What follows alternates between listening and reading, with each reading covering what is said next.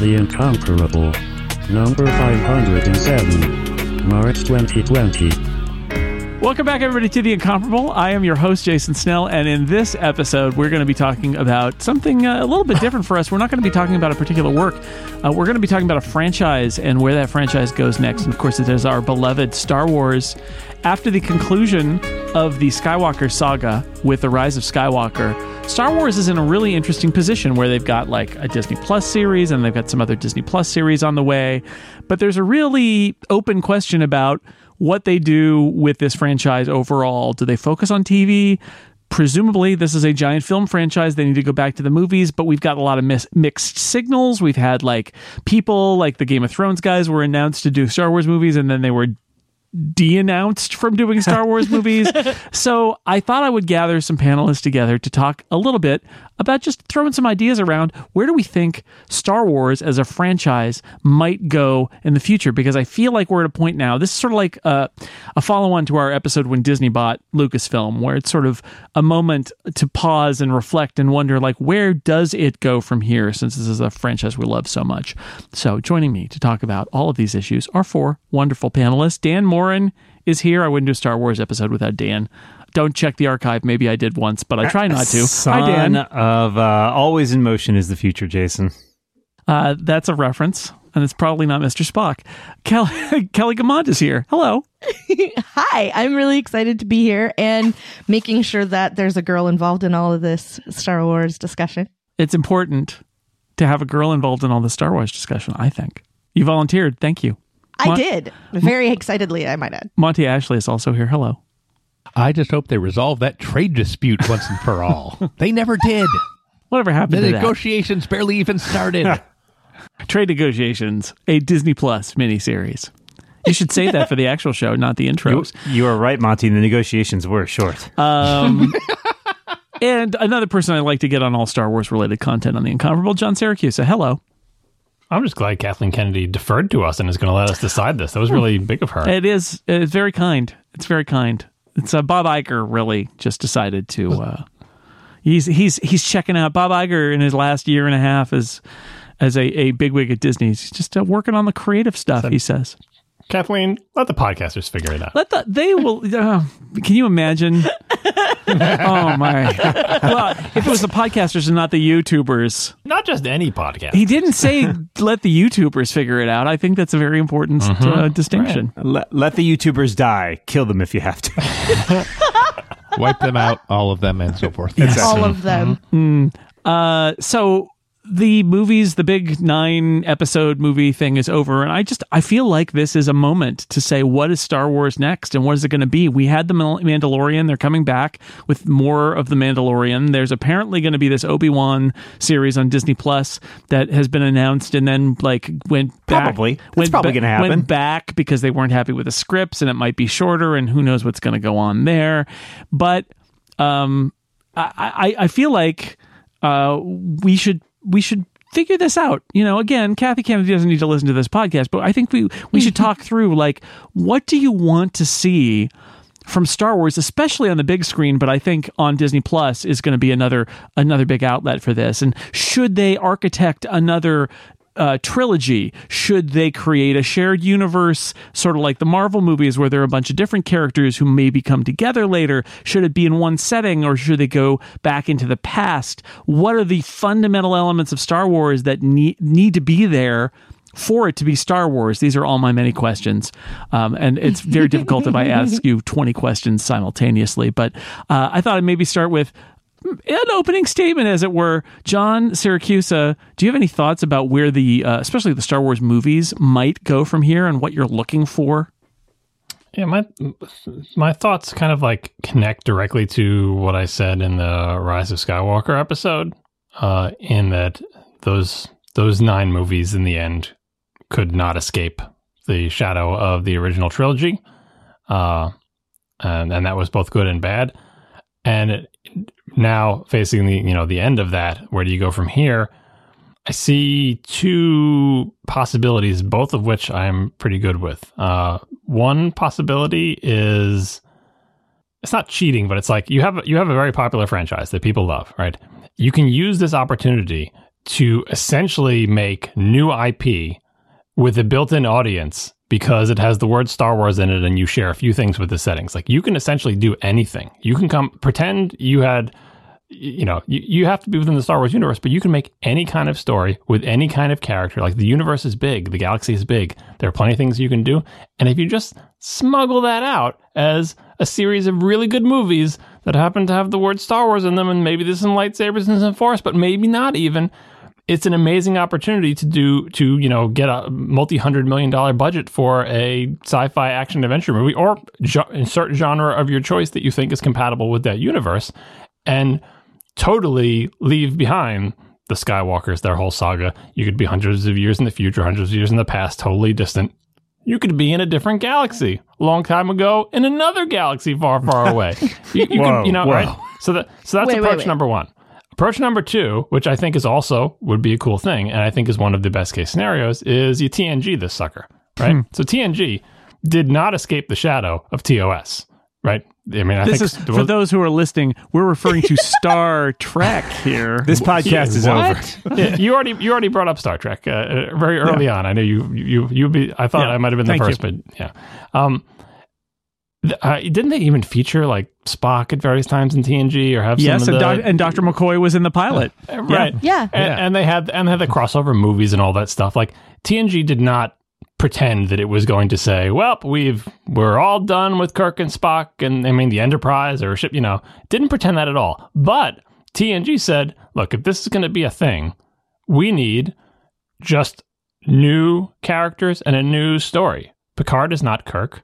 Data is not Spock. I mean, there are some analogs there, but in general, it's a new set of characters, and it's a new set of characters that fans of Star Trek came to love because it was a good show and they were good characters and they were a good story. That's something that the final three of the 9 movies did not really do. Like, the old characters hung on for the whole thing. We had a bunch of new characters, but it wasn't a TNG. There was not like a new crew or whatever. So anyway, those are the branches in the forest I see for the movie franchises in particular, is that you can go an entirely new direction using Star Wars as a springboard, as an excuse to do something that you could never do before, a very high budget, essentially new IP, but smuggled through a Star Wars candy coating, right? Or you could do a TNG. And I would be happy with either of those approaches, provided they're done well. And that's my meta message of this whole thing. Like, I'm good with almost anything. The key is it has to be good, because the more goodwill you burn Isn't that a given?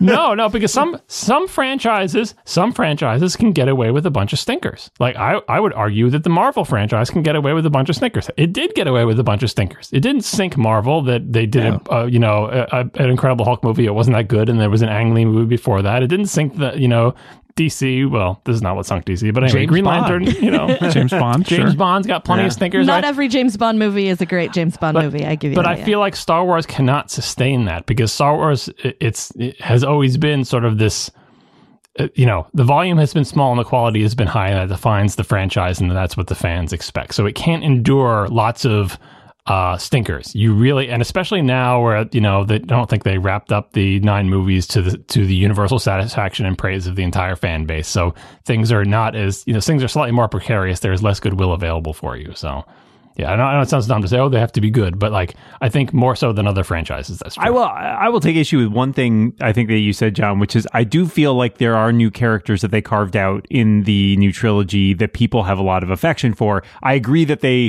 getting it out from under the shadow of the original trilogy characters is a tough proposition. And in some ways, I feel like I don't know if this is something they would be interested in doing, but exploring some of those characters in other pieces of story, like, whether it be a TV show or another movie, I feel like that's a much harder thing just based on the structure of these, sort of the trilogy structure of the whole thing lends itself to a very epic, beginning, middle, end story feeling. So slotting other stories of those characters in may not be something that you want to do on the big screen. But certainly, I feel like there are characters there who have a lot of, people have developed a lot of affinity for. It's just, it's the trick of separating it from the original. It's like 7 through 9 is like the TNG episode with McCoy. That whole 3 movies is the TNG intro with McCoy. Exactly. So Rey, Finn, and Poe are like they are like Star Trek Next Generation characters where people have come to like them. The problem is, imagine Star Trek The Next Generation if Kirk, Spock, and McCoy were hanging around for 5 seasons. Yeah, exactly. Right, exactly. I agree with you on that. I agree with you on that. Having Worf stick around on every other series? He's so good on DS9, though. I was going to say, I think what's one thing that they could take away, I don't think they have to take the Marvel approach of the giant interconnected universe necessarily. I mean, at the same time, I do think that the one thing that Star Trek has played around with the whole, let's do a parallel universe so we get to reboot it, essentially.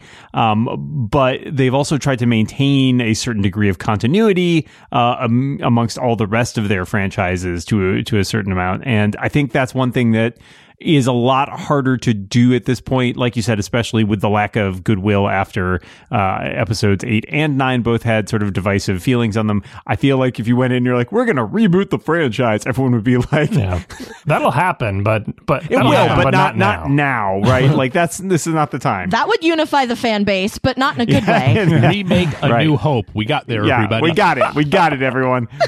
We got to cover. No, but I think one thing they could learn from the way Marvel has approached their movies is having perhaps somebody who's kind of leading this vision. And I mean, Kathleen Kennedy's certainly in charge of the whole studio, but she's not necessarily doing all the creative day-to-day things. I feel like a good choice might be Dave Filoni, who has overseen a lot of other projects in the Star Wars universe and seems to have a really good handle, not only on like great storytelling and developing characters who people already really care about, but also just in terms of, he has kind of the George Lucas blessing on the one hand, take with that what you will, but also has managed to carve out a distinct story space for himself that a lot of people are very fond of. So I feel like having somebody sort of leading the charge or sort of marshaling the forces in terms of keeping everything feeling very Star Warsy is also important, because I think, for those of us who were big Star Wars fans during the periods between the original trilogy and the prequels, stuff went off in every direction for a long time there, right? There really are the classic Marvel comics, there's Splinter of the Mind's Eye, there's, the new series and then of books, and then the weird aliens invading series of books that came after that I feel like having somebody just sort of have a little bit of a veto power / vision of not everything has to be him, but having just sort of somebody holding the reins and just, being like, all right, that's good. You want somebody who's in charge. You want a czar of Star Wars, a star czar, as it were. Yeah, exactly. But you want great people working under that, hiring good directors, hiring good storytellers, but somebody who has some authority. And somebody in charge who's a creative, I think, is what you're getting at, too. It's not to diminish the idea of an executive and a producer and sort of marshalling everything. Somebody's got to run the business, but somebody also has to tell the stories. Yeah, having a strong creative force with good instincts for storytelling. Because, again, I always feel like I should be part of the Writers Guild, just because I feel like sure, John. Yeah, just waltz right in there. Yeah, not as a writer, but as an advocate for writers, because I always say, look, the writer is the most important. Every time I realize I say this about every single movie and every single genre, but the script is the most important thing to me personally, and I can argue that it's always the most important thing. Maybe you can get by if you have amazing charisma and a cruddy script, or a mediocre script but an okay story, but boy, you start with a good script and good characters, it's hard to screw that up. And that, I feel like, is what's so important. And so having someone with good creative instincts, when I heard, Obi-Wan series getting delayed because they didn't like the scripts, good, do that. Because don't go forward with a script that everyone isn't happy with. That's where it's won and lost. I'm going to keep bringing up Marvel here because they're owned by the same company, but one of the stories that's out there is that Kevin Feige, who has run Marvel and made Marvel the many billions of dollars that it has made, he is supposedly going to produce a Marvel or a Star Wars movie, and I think I bring him in here just to say he is generally perceived as being the creative leader of the Marvel master plan. And it's not like he doesn't have amazing creative people all around him, but he is seen as the person who's the boss, who is driving the creative decisions forward. I will also point out, speaking of spinning off from Marvel, you could look at Jon Favreau, who was the mastermind essentially behind The Mandalorian, along with Dave Filoni. But Favreau has the credit for most of the episodes of that show. And that's an example of somebody he's a writer, he's a director, and he has some real thoughts about how that project needed to go and what it needed to be, and it was really successful. So I think that's I think, you know, when we talk about Marvel and like, should Star Wars be more like Marvel, it doesn't necessarily mean a bunch of unrelated movies that then interconnect and that are released 2 or 3 at a time. It doesn't, I mean, I don't think Star Wars could do that, but I do think you look at somebody like Kevin Feige and you look at the way that worked, and you look at the people like Taika Waititi and like all the people that he's brought in kind of to the family, and you say, that is kind of what Star Wars needs to have. Is it needs to have a leader, and it needs to have a really deep bench of good creative people. It's like a creative custodianship. I kind of think of it as like there's just somebody looking out for the creative side of the property and being like, we know what a good story is, and you know, we want to give people the ability to tell good stories like within this world, but we also want to exercise some control. And obviously, you know, there's been a lot of looking at the projects that have developed, especially on the big screen over the last like 3 or 4 years, or the ones that haven't developed. Yeah. Like there are clearly people saying that was not what the direction we want to go, Something's or this going is not on the there. direction we want to go. Yeah. Right. My thoughts are very similar to what we've heard already, but I want to refine a little bit. And the Marvel thing that I want out of this is not just somebody who has good creative instincts or good story instincts, because that totally matters, but somebody who has good Star Wars story instincts. Mm-hmm. This is something for that universe. This is not a story that would work well there. And since we're doing a Star Wars podcast, Jason, you just said Taika Waititi, and now I'm just distracted by that movie or miniseries or whatever, because in my mind, giving him a hunk of Star Wars would be awesome. But yeah, aside from that, the other thing that I would like out of this is not, I know, John, you said that you want them to be good. I disagree. No. Kelly's taking out a bold position I here. said that they have to be good. And it's more important for them to be good than for lots of other franchises. But what I want from them is care, because I would argue that episodes 4, 5, and 6 are movies where the love put into them oozes out of every frame.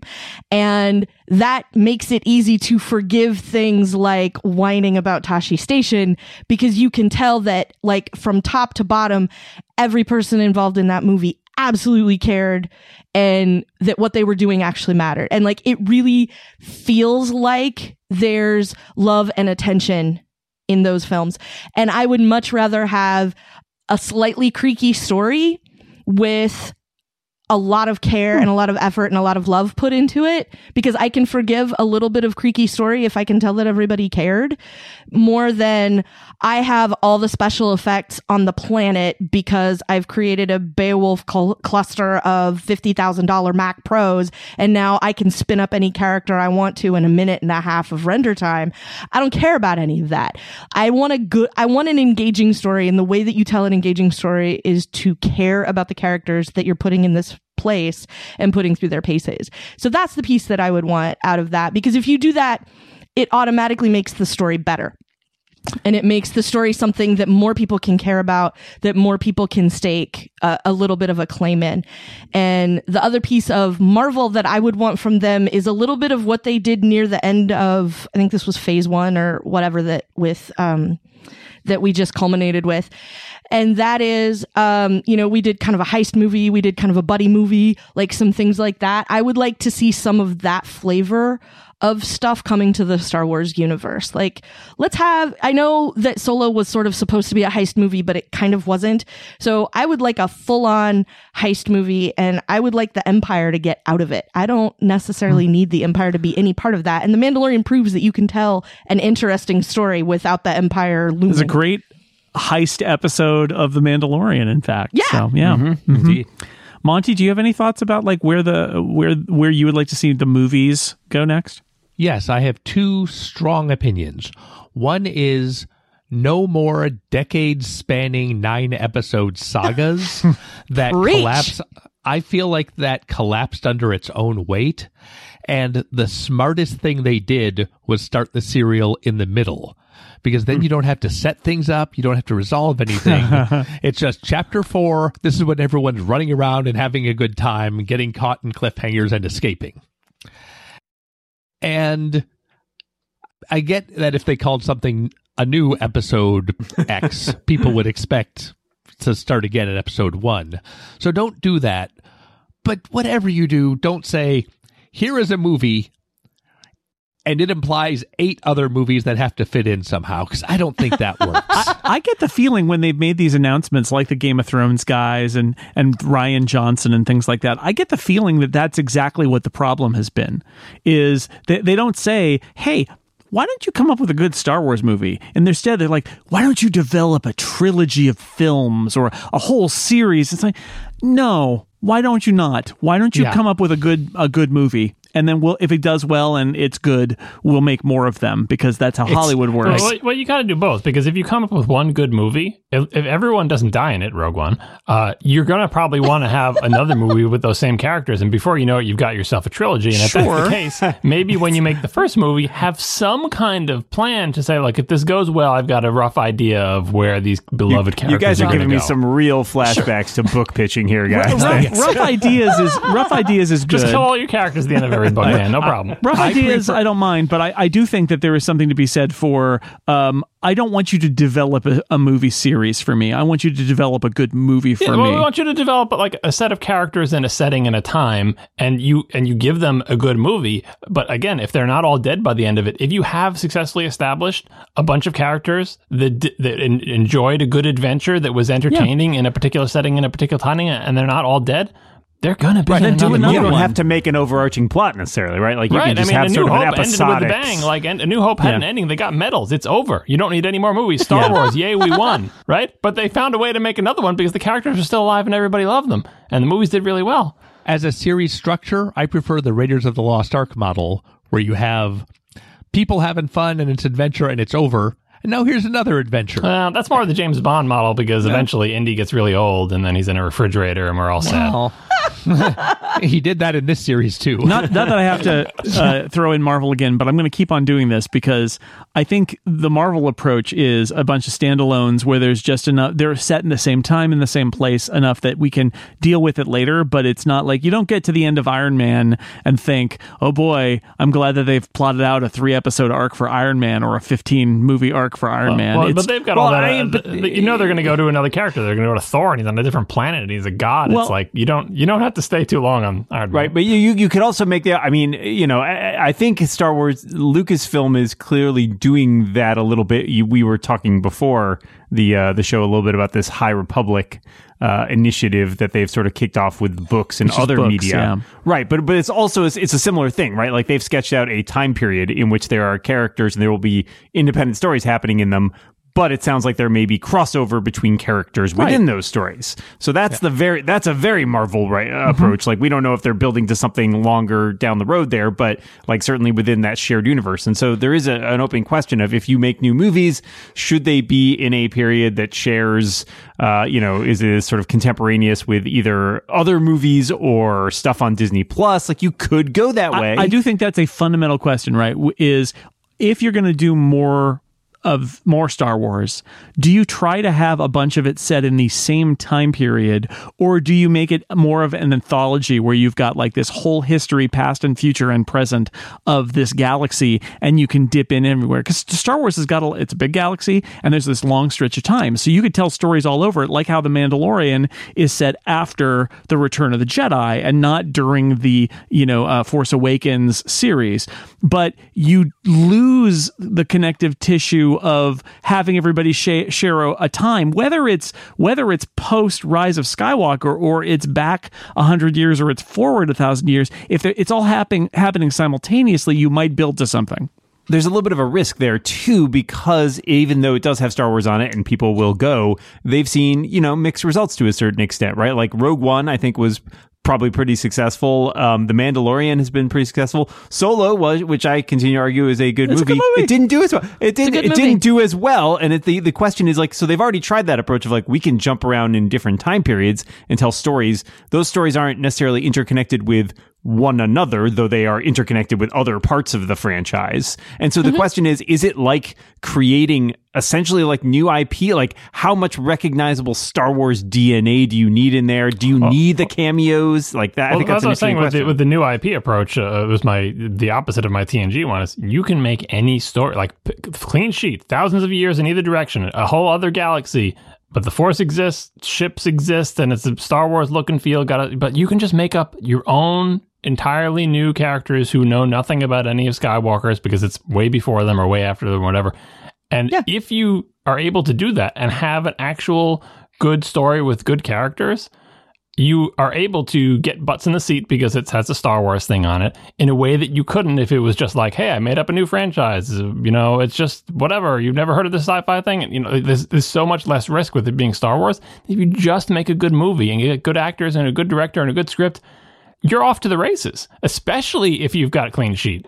Like, because then you're not trapped by anything. You don't have to have a connection to Skywalker. You don't have to have, you know, a hologram of Obi-Wan Kenobi. You don't have to have any of that. This gets to the other thing I wanted to say, which is they have to decide what it means to be Star Wars. Yeah. And what I want is something that's definitely Star Wars, but has as little connection to the stuff I've seen as possible. And right now, I think the people in charge feel that Star Wars-y means there has to be a Skywalker on screen. They have to go to a cantina. Let's stop by Tatooine and see how things are going there. There have to be Jedi and Dark Jedi, and they have to. And maybe Jedi are essential. I do think that having lightsabers that make cool sounds when you wave them around is the secret element that made Star Wars successful in the first place. Yes, not a big I would secret. agree. They're really cool. Yes. Yeah, eight-year-old boys, I speak from experience, love waving flashlights around and going boom, boom, boom. So basically, Star Wars should actually be called the Lightsaber Trilogy, the Lightsabers Chronicles. You don't need that though. I think. I mean, I think those things are great, but I think those don't have to be every story, right? Like I think that's something that Rogue One did really well. The Mandalorian has very little. The Mandalorian, there's a little bit, but like hell, and I've advocated for this for years. I love to see a series about like the elite X-wing squadron or something. Like that would be fun. That'd be cool. Like they're still very Star Warsy, right? You got spaceships. Yeah, maybe you got Battlestar Galactica did it with the Viper episodes. They were like the Viper Squadron episodes. Right. Just a whole you got series good like and that. bad. Like there's people maybe they're fighting the war or whatever, but like you don't need to get into the Force or the Jedi there. In every story, you can do it or you can't do it. All right, let's take a break from the Star Wars talk and talk VPNs instead. It's our sponsor. It's ExpressVPN. There are tons of VPN providers out there. You probably want one you can feel confident in and that you can trust. ExpressVPN values your privacy. They don't log your data. They don't make money selling your data. Some other services might try to do that, not ExpressVPN. They have developed something called Trusted Server. It only stores data in RAM. Super fast. You can stream HD videos with no lag. It's easy to use. You fire up the app. You click one button. I just tap. I have a little ExpressVPN app on my iPad. Tap. That's it. Connected. Done. ExpressVPN is loved by TechRadar, The Verge, CNET, and more. I've been using it for a while now. I use it in all sorts of circumstances. My favorite thing to do is to rehome if I'm traveling to get back to the U.S. so that I can watch my shows that are blocked in other parts of the world. It's very nice. But you can also use it for things like browsing in places where you don't trust who's running the internet. And that's lots of places. Couldn't be easier to use. Protect yourself today. Go to expressvpn.com/Snell. Get an extra 3 months free on a 1-year package. Hey, you, that creepy guy in the corner at the cafe, I want to make sure you're not looking at my internet traffic. No, not you. That guy. Not you. Visit expressvpn.com/Snell now to learn more. And thank you to ExpressVPN for sponsoring The Incomparable. If I have to summarize sort of what I'm hearing from all of you, it's that maybe one of the challenges of doing new Star Wars is rather than replicating like every single item that's on the menu in the 9 episodes of the Star Wars films that we've seen, pick 2, right? Pick a small group, which I think The Mandalorian is really good at. Like, The Mandalorian is Star Wars, and there's that one episode where they go to Tatooine. Like, there's a lot of fan service in The Mandalorian, and yet The Mandalorian does actually feel really restrained because it's trying to limit the palette a little bit. And because of that, I think it really works. And you don't need, every story doesn't need to have the same mixture of Star Wars elements, but just not feeling you have to do all of them, I think, is probably a good tip. No more Death Stars. No more Death Stars. I appreciate personal stakes in The Mandalorian so much, because it's not about saving the galaxy. It's about dealing with this one problem on this one planet, and then it's over.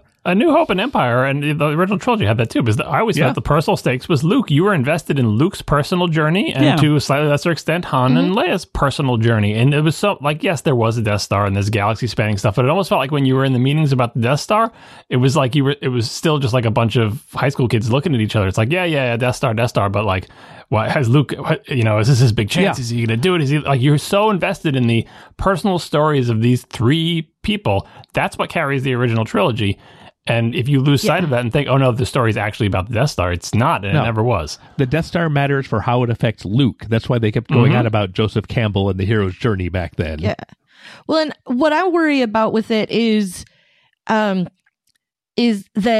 Disney's going to get their paw prints all over it, and that it's going to turn into something that isn't going to be any fun for anybody. Like, I don't need 5 seasons on Disney Plus about the Dagobah Mifflin Paper Company, right? Like, yes, I don't. You do. Only 4 seasons will be sufficient. Like 2. Give me 2. That might be all right. I might sit through 2. But I'm going to disagree with somebody. Jason, I disagree about limiting the... This podcast is over. No, go ahead. Clutch your pearls, because here we go. Okay. I think that The Mandalorian expanded the Star Wars universe in a massive way, because it absolutely feels like Star Wars, but there's no Skywalkers. There's a vague lightsabery situation, but it's like all, it's like it's all the kinds of things that you saw for a minute, and just expanding on those pieces instead. And so it's all the parts that aren't really the things that you think of when somebody says, like, name 5 things that make a Star Wars movie. It's nothing we saw in The Mandalorian. I think we agree, because what we're both saying is there's this whole Chinese menu of things that are in a Star Wars movie. And The Mandalorian doesn't check most of those boxes, and that's good. That's good. Like, don't pick all the things. Not every movie needs a Jedi and a Dark Jedi and a Death Star and stormtroopers, and, like, you don't need all the things to make I think even a Star Wars movie. You just need enough for it to be clearly Star Wars. I would argue that they need to set it in a time frame if they're going to do a bunch of movies. I do think that there is a lot of benefit to be gained from at least keeping your options open for a Marvel kind of model, because the beauty of the Marvel model is you can still build to that big movie where all your friends get together and fight evil, but you start by learning who they are and they become your friends, right? And I actually think, and this is, I mean, John mentioned it about that third trilogy and those characters. I wonder what all of you think. I feel like Rey and Finn and Poe are characters that have a future, but I start to wonder if maybe they have a future first on their own. Like, I might actually want to see Poe on his own, or Finn on his own, or Rey on her own, and maybe they meet up down the road a little bit. But, like, I think those characters are good.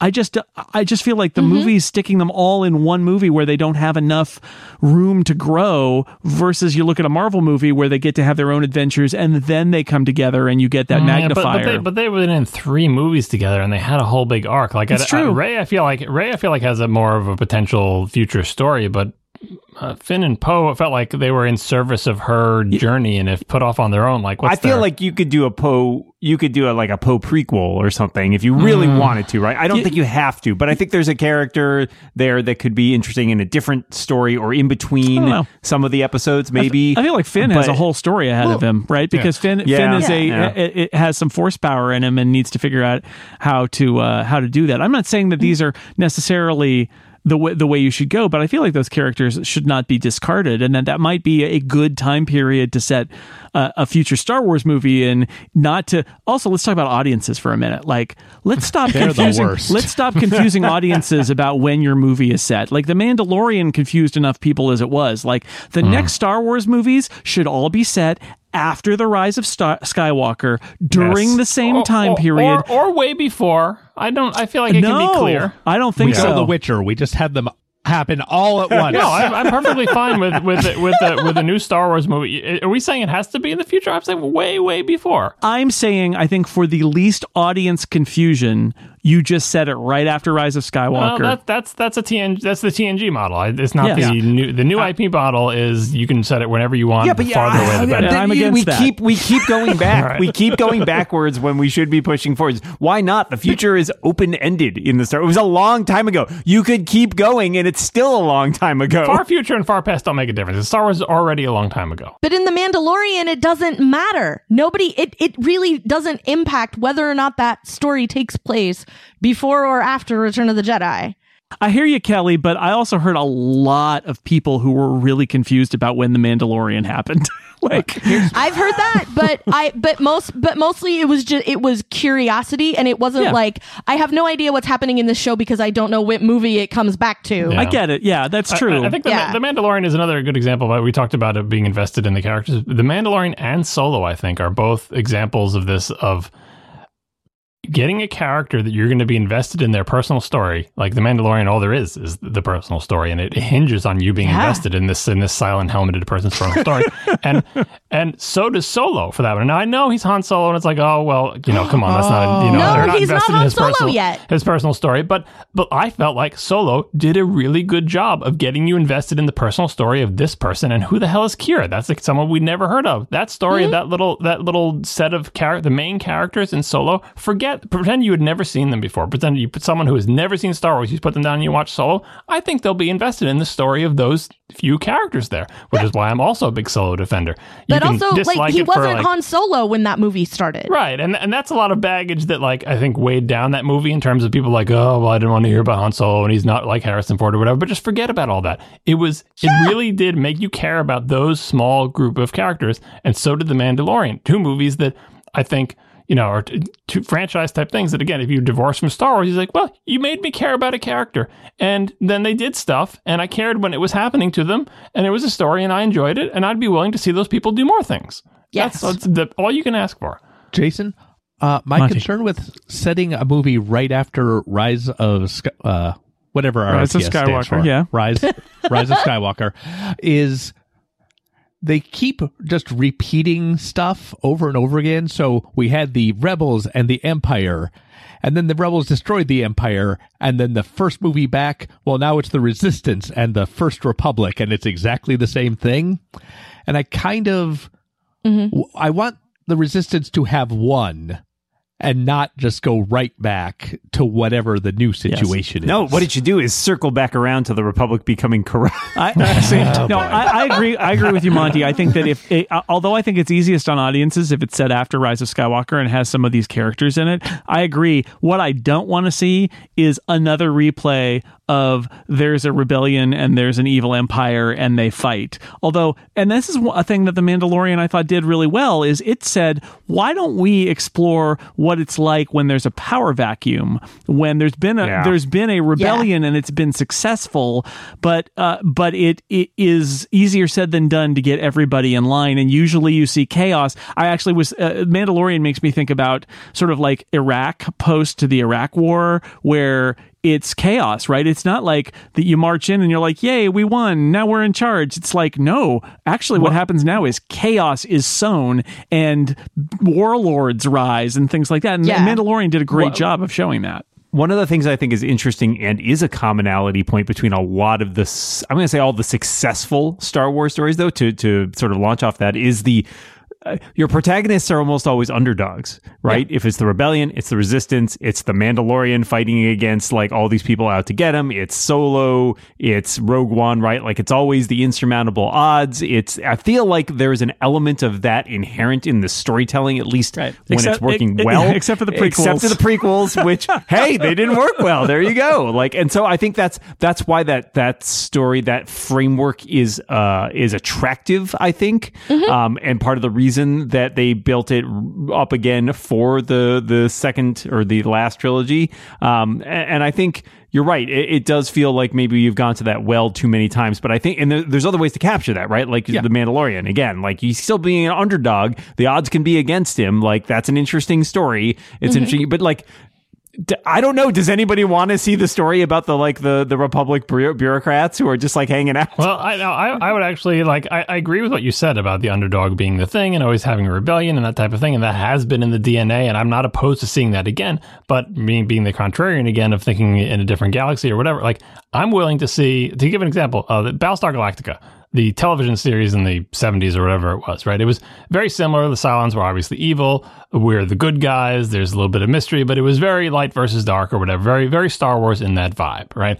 Now, when Battlestar Galactica got rebooted, you would think it's starting the same way. Oh, the robots are evil. We're the good people or whatever. But it very quickly devolved into a much more modern look at warfare.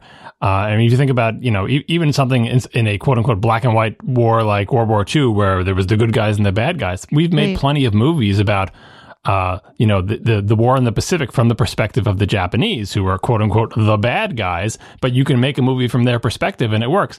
I can see a Star Wars movie that still feels like Star Wars with two sides where neither one is obviously the evil and bad one.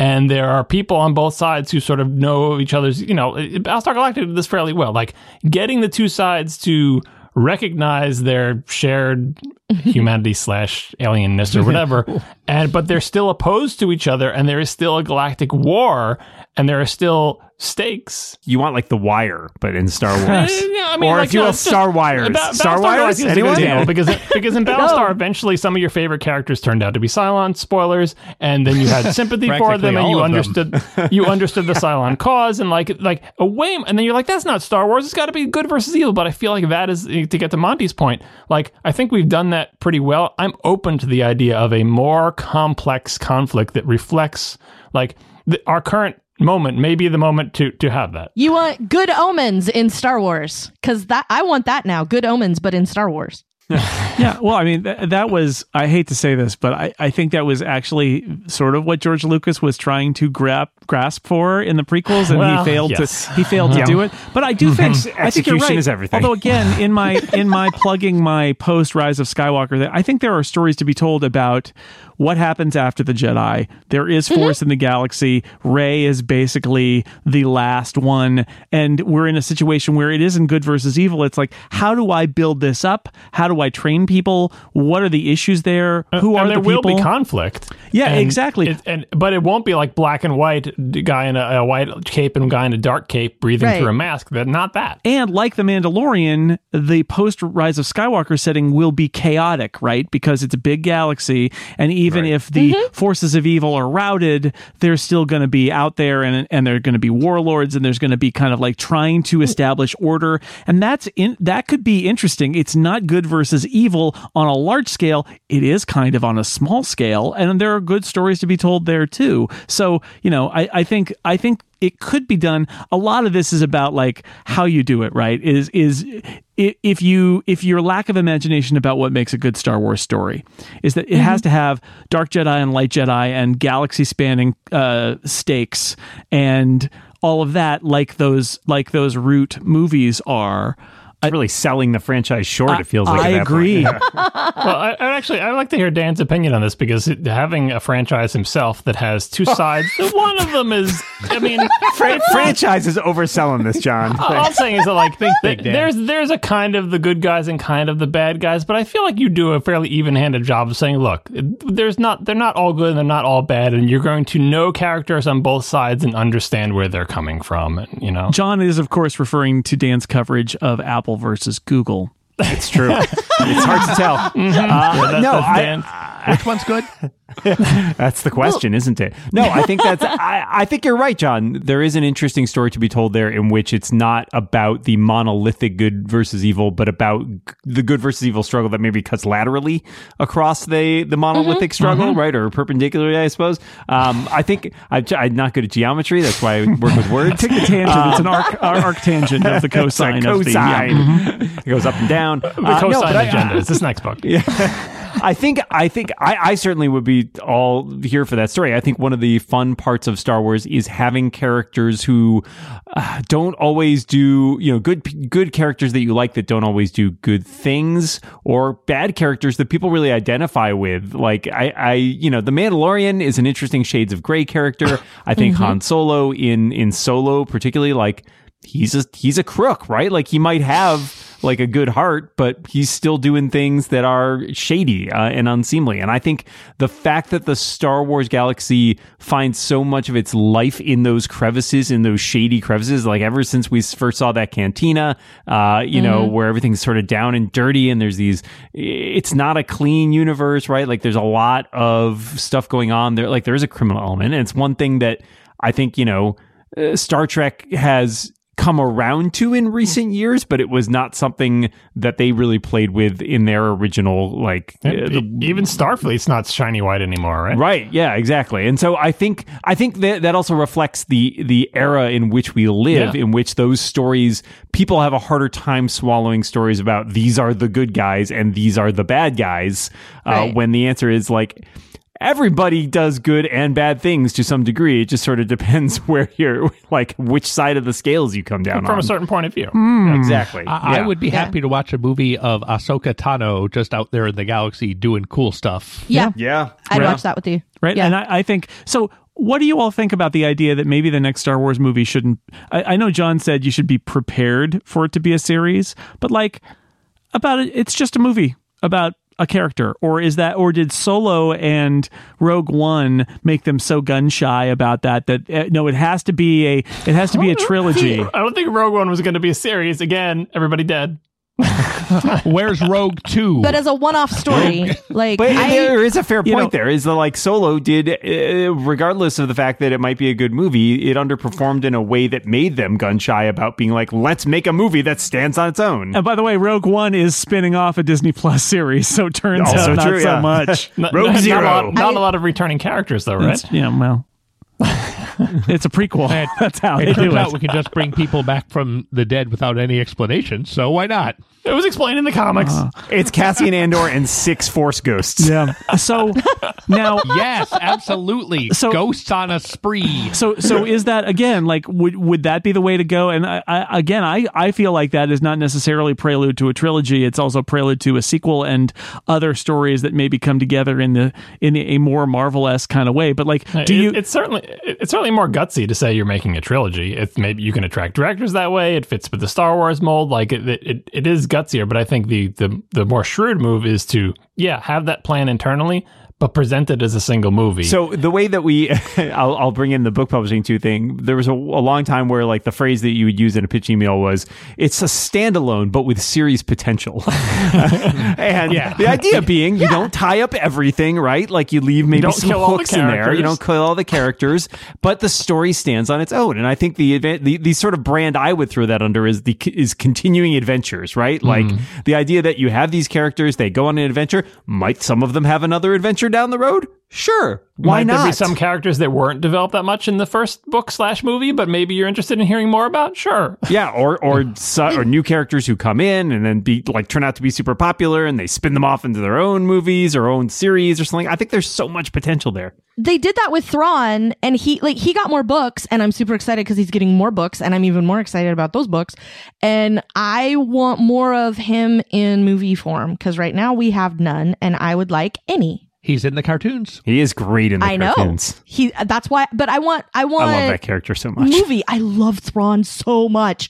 Yeah. If you haven't read the Thrawn books, y'all, there's 2 trilogies of them. There's one that came out ages ago. Or just start with the original one. Everyone's fawning over Thrawn. I think it's important when you turn your one-off thing into a series, not to get locked into where. Let's say you have to put R2-D2 and C-3PO in every movie, regardless of whether they have anything to do. Yeah. We haven't mentioned them at all. Isn't that interesting? Like, just don't. There's an element you don't need to include, and we love those droids, but we don't need them. Yeah. We don't. I know somebody in the 1970s said, "Oh, these characters will be there through the whole series." You can change your mind No, it's 30 years later once you've bought the property. It's too late. They did it. They were in all 9. I guess they got check that box, guy from 1979 in Starlog magazine. Good job.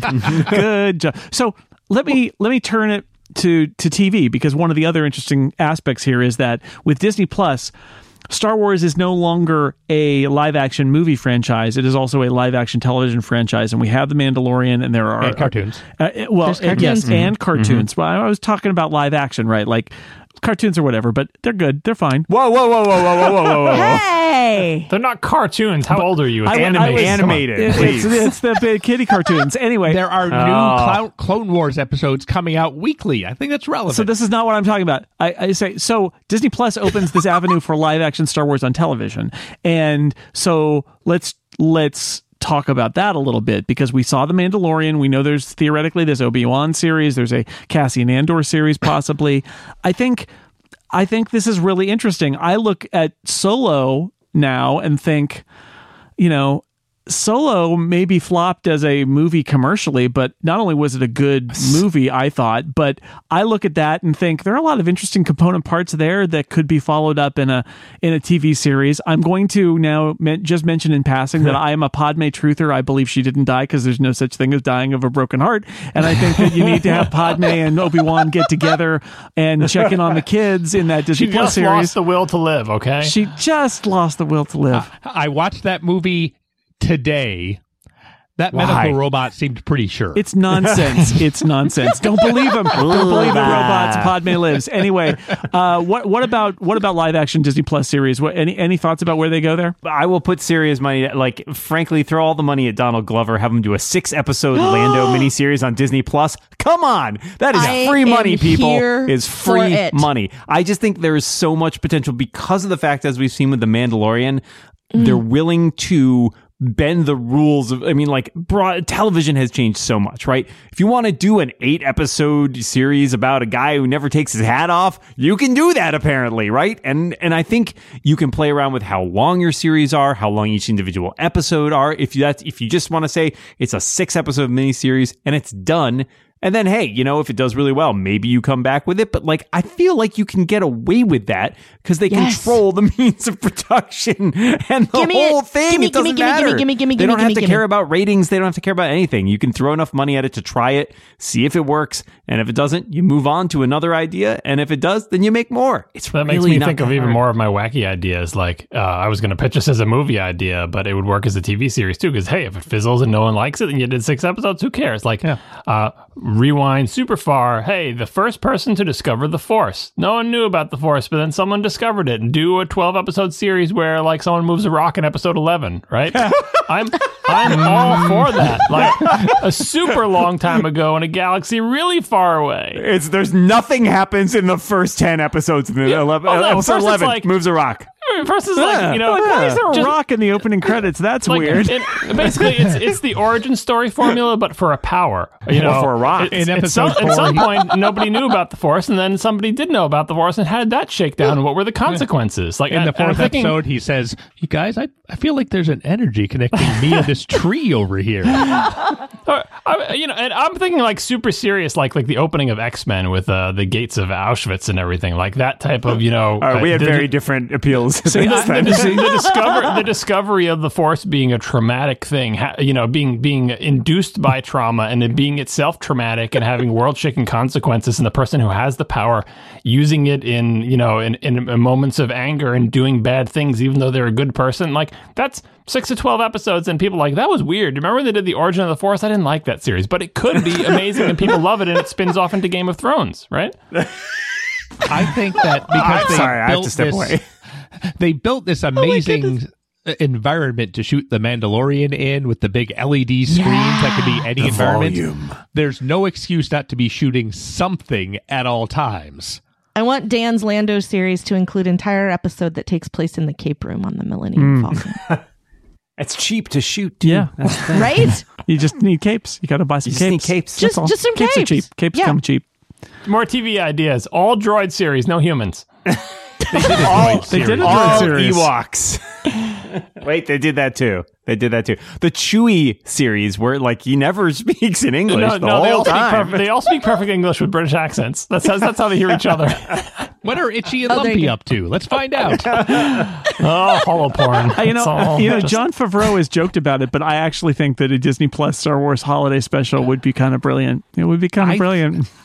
I expect them to put it up on Disney Plus next year. No, I mean a new one. No, I know. But yes, I'm sure. I feel like that's one way to try to wash that taste out of your mouth, though. It's kind of a bold move, but if it pays off. Another way is bourbon. So if I can extrapolate something from this conversation, that especially about John's kind of approaches here, there really do seem to be two approaches. One is take some known elements or characters from the show and from the franchise and build a show or a movie around it. And then the other one is take the really broad concept of Star Wars and build something completely new out of it. And if I have to read between the lines of some of these Variety and Hollywood Reporter stories about what they've been doing with various directors and writers over time, it seems sort of like that's what they're also struggling with internally is, do we have enough confidence in a completely new setting and a completely new set of characters that is sort of Star Wars-y to put down millions and hundreds of millions of dollars on something, or are we better off with things that are familiar? And the funny thing is, I think your most bankable is probably some things that are familiar, but if you want your franchise to grow and stay alive and be relevant, you got to take bigger risks than that. I would just add, do not use any of George Lucas's ideas with the wills and stuff. Those are terrible ideas. They're new and they're different, but those are bad. No, we can just use stay the away. Concept art, though. The concept art's great. He didn't do that. That wasn't him. That's the thing about going in an entirely new direction. There is that risk of but what if the new ideas are all bad and don't work out? You can't just assume that you're going to catch lightning in a bottle. The Star Wars was that the setting was great and everything, but it was also a bunch of really good ideas.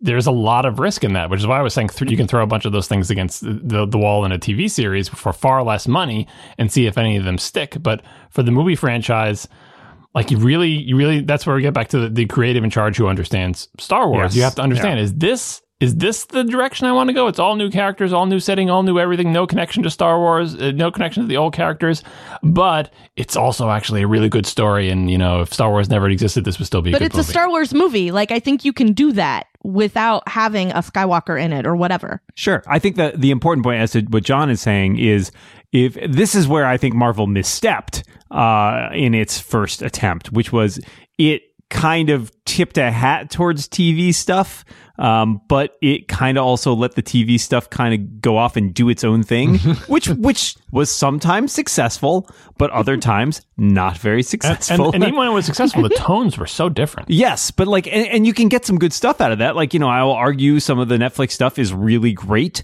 but it doesn't feel like the Marvel movies at all. And you can see names, but that's it. They decided that was not the right approach, and they dialed back heavily on it. And so I think, again, if you want to learn something from that, is that both the TV and the movie stuff should be under the same umbrella, with the understanding of look, these characters might never meet, but it has to be plausible that they live in the same galaxy. Right. And they nailed that with The Mandalorian. You look at that and you're like, this is definitely 100%. The same universe. I have no question. Even though the show is so different in tone and pacing and structure, it was totally unlike any Star Wars movie that has ever been made, but the feel was 100% But it's absolutely Star Wars. Right. Yeah. And it ties in with the animated series, which Star Wars has had great success with some of their animated series.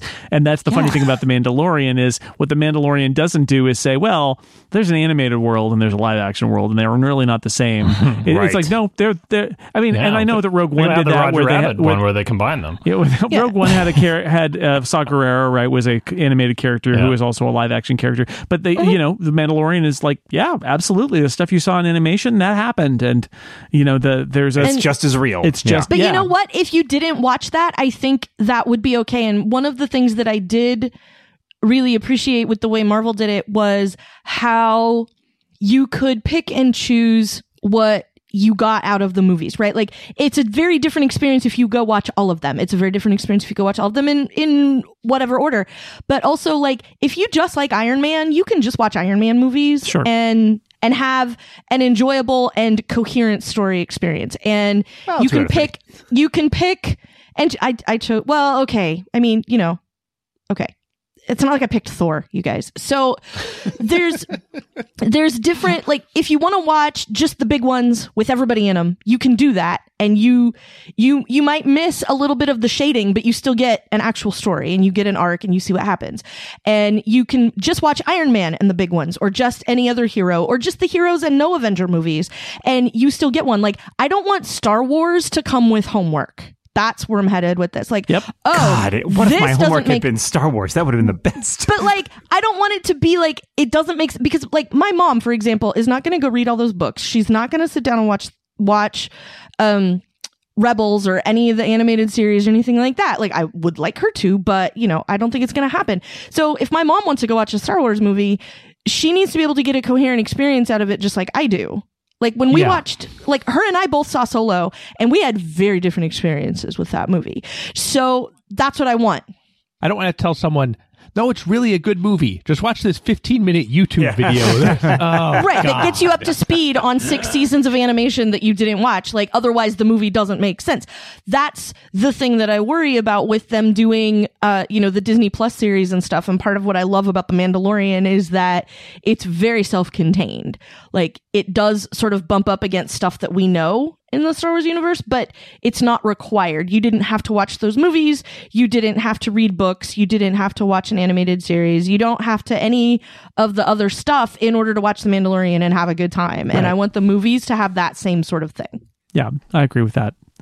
You want accessibility, and I think this is the truth with a lot of these kind of older franchises, is you want to be welcoming. You want to bring in new people. You don't want it to just be, as much as the Star Wars fans yell and scream about things they don't like about modern Star Wars movies, the fact is that you want to grow this business and you want to extend it to younger people, and you need it to be relevant today. And it can't continue to be filled with nostalgia like the last 3 movies were. It needs to stand on its own in some way. And that means you need to make decisions that lead you to do things that are different and try things that are new and different. And I don't know, maybe Disney Plus as a trial for things that might end up being successful movies down the road is a way to do it, because the risk is a lot less. But, at the same time, there are, correct me if I'm wrong, like Dan, there are no Star Wars movies currently scheduled, right? Like, nobody knows when there will be another Star Wars movie. Disney, I believe, has one on their schedule, but it's 2022, I want to say, and who knows, anything could happen between now and then, basically. And we don't know what that would even be. Is it just there so they can say they have one? Like, is that why? Right. Well, there's nothing in active production. There may be some stuff in pre-production, but I don't think, nothing is that far along. The only one we know, I mean, they talked about Rian Johnson doing something, but it sounds to me like maybe that isn't happening since he's off doing his... He's doing Knives Out, too. Exactly right. Yeah, that's right. And so the only one that it sounds active to me at all is the Kevin Feige thing, where Kevin Feige is going to produce a Star Wars movie. Even that, just saying he's going to produce a Star Wars movie, there's no writer, there's no director, there's nothing. Yeah. It's all very squishy. And I wonder if that date isn't just on the books so they can say it's on the books. Like, we have one coming, and then that's it. Yeah, Disney has a bunch of that stuff laid out for Marvel and Star Wars because they don't want to look like they don't have a plan.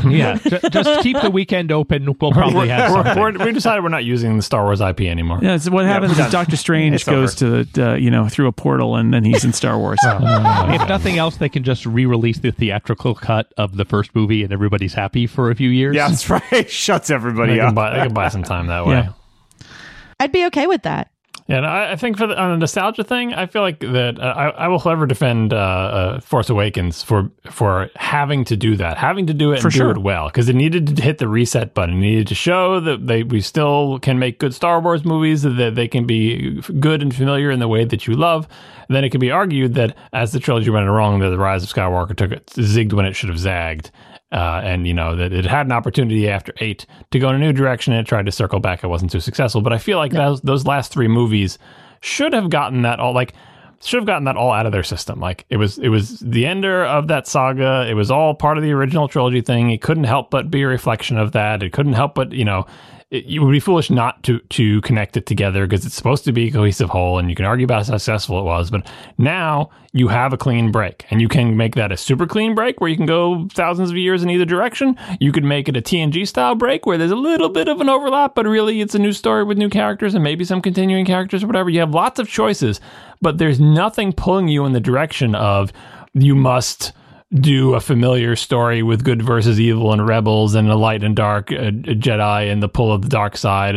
And no matter how clever you think your twist is in that, and arguably the final trilogy did some interesting twists with like Kylo and, the different situation with the pull to the dark side and everything in that last trilogy was a little bit different. Don't try to do like another half-degree twist on that. Like, just set it all aside. There's nothing tying you to that whatsoever. You have so many choices that you can make that don't require you to go back to that well. Like, I feel like there's no excuse for them to do that. And if they do that, and you mentioned before, like with the safe thing, they could make you more money or whatever. Honestly, at this point, I think that is a danger. To go back to any of those wells. Do not return to any of these wells to the degree that you may feel like, especially when lots of money's on the line, it's like, all right, can we have some kind of thing? It's not a planet, it's not a Death Star, but it is spherical and it shoots things. Like, no, stop, just leave it. I think that does a disservice to the original trilogy. And I think part of the reason for that is that a lot of people that I talked to who saw that movie, who saw episode 4, even episode 5, when they were 8, 10, 12 and older, like, it was fundamentally different from anything they ever saw in a movie theater before. And that's part of what we love so much about it, is when you've seen a fair number, it seems almost like the older you were when you first saw it, like the more it impressed you with how different from everything you'd seen before it actually was, to see A New Hope or to see Empire Strikes Back, like the first time, and have it be so different from everything else. I was very young, so I didn't have a whole lot of like cinema experience to compare it to. But the thing that I always liked about it, and the reason I kept coming back to it, is because it was so different from everything else.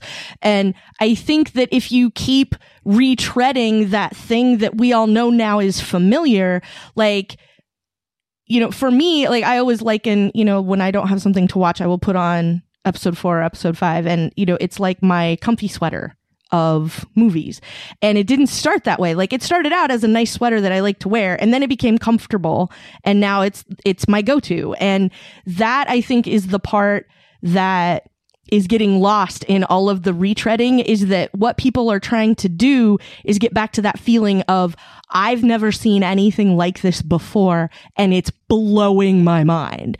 And there isn't that with telling me the same story again, with all of those wells, all of those spherical planet explodey-majigs, like, sorry to be technical, like, all of that seems to be the thing that's trying to recapture what we got in the first place, which was, I've never seen anything like this before, and it's amazing. And arguably the Marvel movies did that. Like, even though, yes, if you know about the comics, like, well, I've seen all this before. These are all bits and pieces of comic book stories. Like, what are you talking about? But there had never been a movie franchise that pulled off what Marvel did with the individual stories and the interconnections. Yes. And so you would say, well, Marvel wasn't showing me anything new. It's superhero movies. Superhero movies are a dime a dozen. What are you talking about? And there's comics, but it was showing you a new thing in cinema, that movies can do this thing that they had never done before. Similarly, for lots of high-profile television shows that did a thing that maybe had been done before, but not on television or not in this particular way.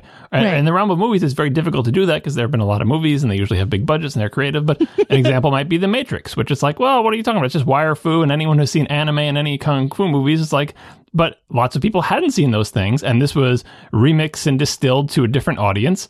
Mm-hmm. And The Matrix, part of the reason The Matrix was a hit is because it was giving a certain section of moviegoers something they had not seen in a movie in this way before, despite the fact that it has all these obvious influences that blend into it. That's the real trick, isn't it? Because so many things that come after those try to redo those things again and don't do them as successfully. If you just look Star at Wars like the same anything thing with the westerns and Kurosawa movies and everything like that. I was going to say, but if you look at stuff like, DC trying to copy what Marvel did, or even like the terrible Is that what DC was doing? universal dark. But sure I'm thinking that's- about all of these movies where it's like, oh, now they've hinted a cameo for this other character that's going to appear, who's also from this movie franchise. I mean, I'm thinking of the terrible Universal Dark Universe or whatever, where they tried to make that. Like, people keep trying to copy this thing, and people tried that with Star Wars too, right? Like, and that's the trouble. Is like you need to get away from being bound to what you've done before, but not so far away that you totally lose what made it great in the first place. And if you can thread that needle, then wow, you've got it made. That's why I go back to the Battlestar Galactica reboot, because Battlestar Galactica was a Star Wars ripoff, like the original series, right? So let's do that, and let's do it with 70 TV sensibilities and whatever.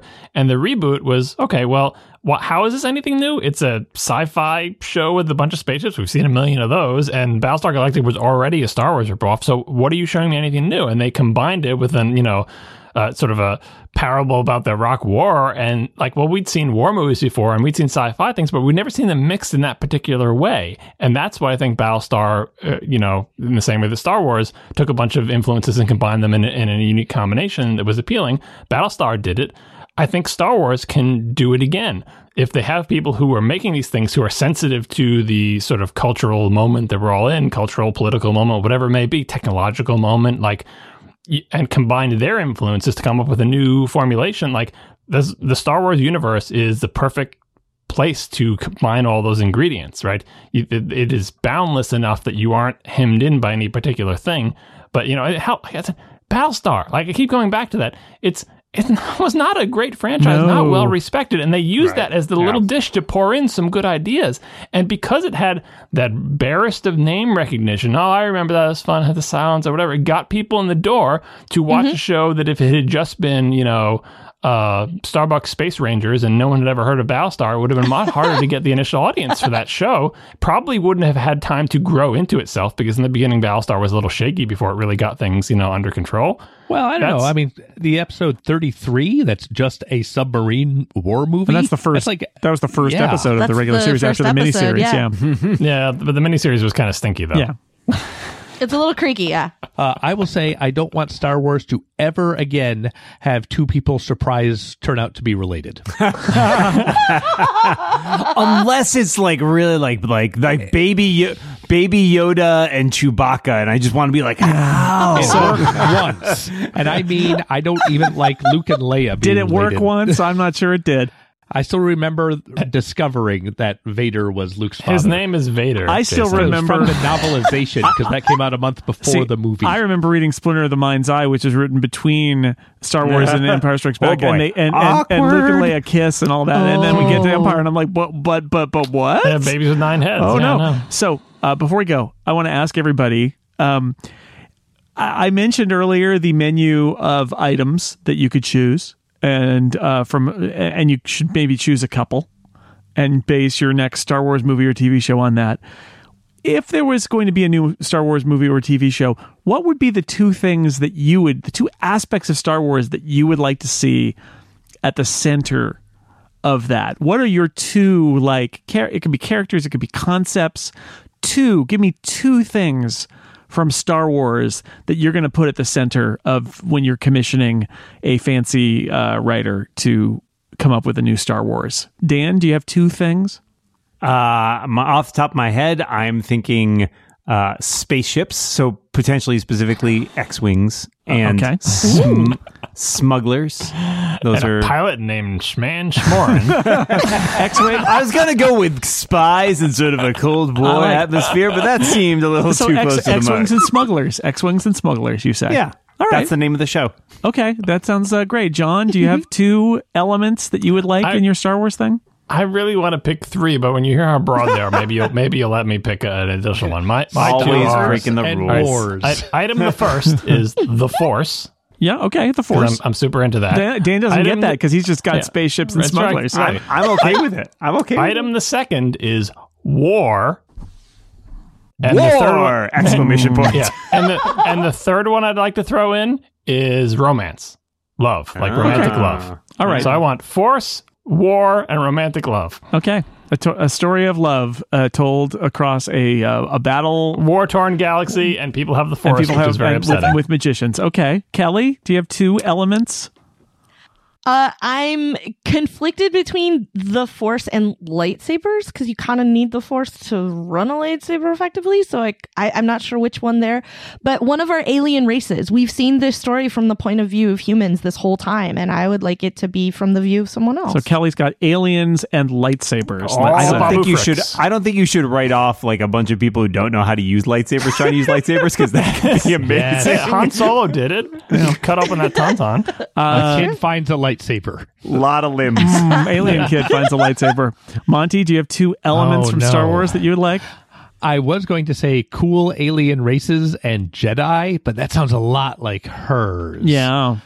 But that's okay. They could still be really different shows. I'm saying it anyway because I recently watched the prequels, and one thing I like in Attack of the Clones, a bad movie, is the moment when all of the weird alien Jedi run on screen, and you go, yes! Oh, there's that guy with the tentacles. Oh, and the guy with the really long neck. What's his story?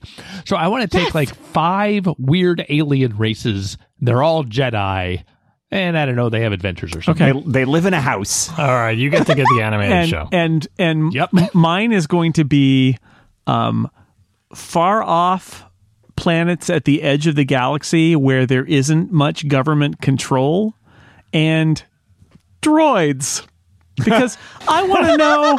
Look, sir. I have lots of questions about droids, and if you listen to all of our Star Wars episodes, you will hear me ask them, and there are never any good answers about what are their rights, what are they alive, do people think they're alive, do they, so I'm going to say droids on a far off. It could be a desert planet. It could be an ice planet. It could be a rain planet. Any of the kinds of planet that have one ecology. But like all planets do. But I mean, getting at my kind of like the idea that out here, what does it mean when there was an empire and now there's a republic, or what, is there an attempt to exert some sort of control, and how do they react to that? And then also there are droids, and are they alive or not? So those are going to be my elements. But I think my point here is, Star Wars has got a lot of elements, and you could pick a couple of them, and there's some interesting stories that just literally fall out of a couple of interesting aspects of Star Wars. That's why it's so interesting as a franchise, because it's so rich. It's got so many different elements. Pick 2, and you've probably got a pretty good story. I'll let John have 3, because he chose war and romance, which are very broad. The Force, don't forget the Force. And the Force. Yep. Anything else we should discuss? Anything that you want to get off your chest before we go about Star Wars and where it's going next? Oh, my God. As somebody who just watched the prequels, I want to go back to the first thing we said, which is, what if you made the movies good?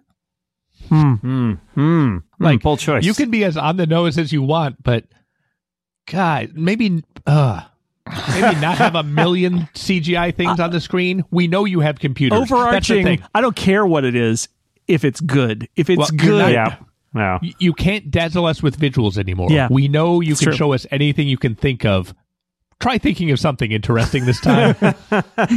Monty, that's what I thought about. That, to me, is why the original trilogy stands out the way that it does to me, is because you can feel all the care, and all of that got engineered out in favor of CG in the prequel trilogy. So I feel like it stands out even more when you compare it to those other movies. I think Ahmed Best cared very much, and I still don't care to watch it. There was a lot of care in the prequels. It was all in service of a badly written script and a not It all great felt story. engineed out. I didn't feel any... That's all it is. It feels sterile. Here's the place where I feel is like in the ship designs and the setting designs. A lot of the art in the prequels, including the music, is all very good, and then just a bunch of people are saying nonsense words and it's a stupid story. It doesn't make sense. I was going to say one thing we didn't really touch on, which I actually think is interesting to discuss, is kind of a timeline question, because we're at this point now where the last movie just came out. Over the last couple of years, we've had a new Star Wars movie basically every year to 2 years, depending, and how long do you give it? Like, how long do you let it lie fallow? Because I would argue, I think it needs a few years. I think you need a few years to kind of maybe let the last movie settle, and like maybe you run some Disney Plus shows in the meantime to keep the sort of the universe alive. But I feel like you don't jump into a new movie again immediately. We're used to like 8 to 10 years between series. I think what I would say is, if you've got a good idea you shouldn't wait. I don't think waiting hurts you if you've got a good idea. But what I don't think you should do is set a release date and then release whatever you happen to have by that moment, right? Like, I don't think you can do that. You can afford to take your time. That seems to have happened in this last few years, right? It seems to have happened that they felt the pressure and they fired directors. When you're committed to a trilogy schedule, like, you don't want to wait too long between. That kind of makes some sense. But at this point, like, I don't think they should wait to do them, but I think if you are going to execute well on any of the things we've come up with in terms of movies, it's going to take a long time to actually do it. Yeah. So, like, I think it would be fine to come up with, if you had a time machine, to come out with any of the movies that we've described next year. Like, I don't think you have to wait for the audience. That's the thing of, like, oh, you need to let the audience just chill out and get used to it and, like, make them want Star Wars again by not having it for a while. I think you do not need I always want Star Wars. Yeah. And that gap only happens once. Like, you only have one, there's only one time that there's ever a time that you have to wait, because the minute that movie or TV show or book or whatever comes out, there's no more gap anymore. You can binge. Like, as of December of last year, you could watch 9 Star Wars movies in a row, the end. And if you wait, somebody else might come out with their new space opera series. And whoops. I mean, I think these recent the J.J. Abrams Star Trek movies were an example of that, where they didn't make good Star Wars movies for a while, and J.J. Abrams made a couple of good Star Wars movies that were called Star Trek movies. Yep. That was a very confusing sentence, but I followed you. Yeah, that's true. That's true. I love Star Wars. We love Star Wars. That's it. That's the bottom line. Is we talk about all this stuff because we do love Star Wars and we want it to succeed. And I don't know what's going to happen. I think if we look back at the last few years, what we really see is that Disney saw an opportunity to buy Star Wars, and they had an initial conception of how it was going to go, and they executed on that. And I think in 2020 they are thinking about all the things that they decided that were wrong and trying to come up with a new concept. And I think that's only right. Like, they had an idea, they took their shot, they made some money, but they also had some failures, and they got to figure it out going forward. Like, what do we do now? What's the next thing? And I think all of us are pretty firm in the idea that Star Wars is a rich universe in which to build new products and tell new stories. You just have to make the right decisions to do it. And no more Death Stars. I think that's the other thing we learned. No more Death Stars. I look forward to seeing whatever is next. The answer is season 2 of The Mandalorian is what's next. So and ongoing, the Clone Wars final season on Disney Plus, the animated series, The Clone Wars. I still haven't seen the Clone Wars animated series, although I've watched a lot of Rebels, and Rebels is good. So. It's good, but it does not really plug into the things that happen in Revenge of the Sith the way I thought it was going to. So until we talk about Star Wars again, as we inevitably will, I want to thank my panelists for being here to talk about Star Wars right now. Dan Morin, thank you. Force will be with us, Jason, always. Live long and prosper, Dan. Kelly Gamont, thank you. Podcasts are built on hope. Monty Ashley, thank you. Yub nub. And John Siracusa, Bears beats Battlestar Galactica. Kathleen, call me. My rates are very reasonable. $700,000 per screenplay. Not that reasonable. No. And thanks to everybody out there for listening to this episode of The Incomparable. We will see you next time.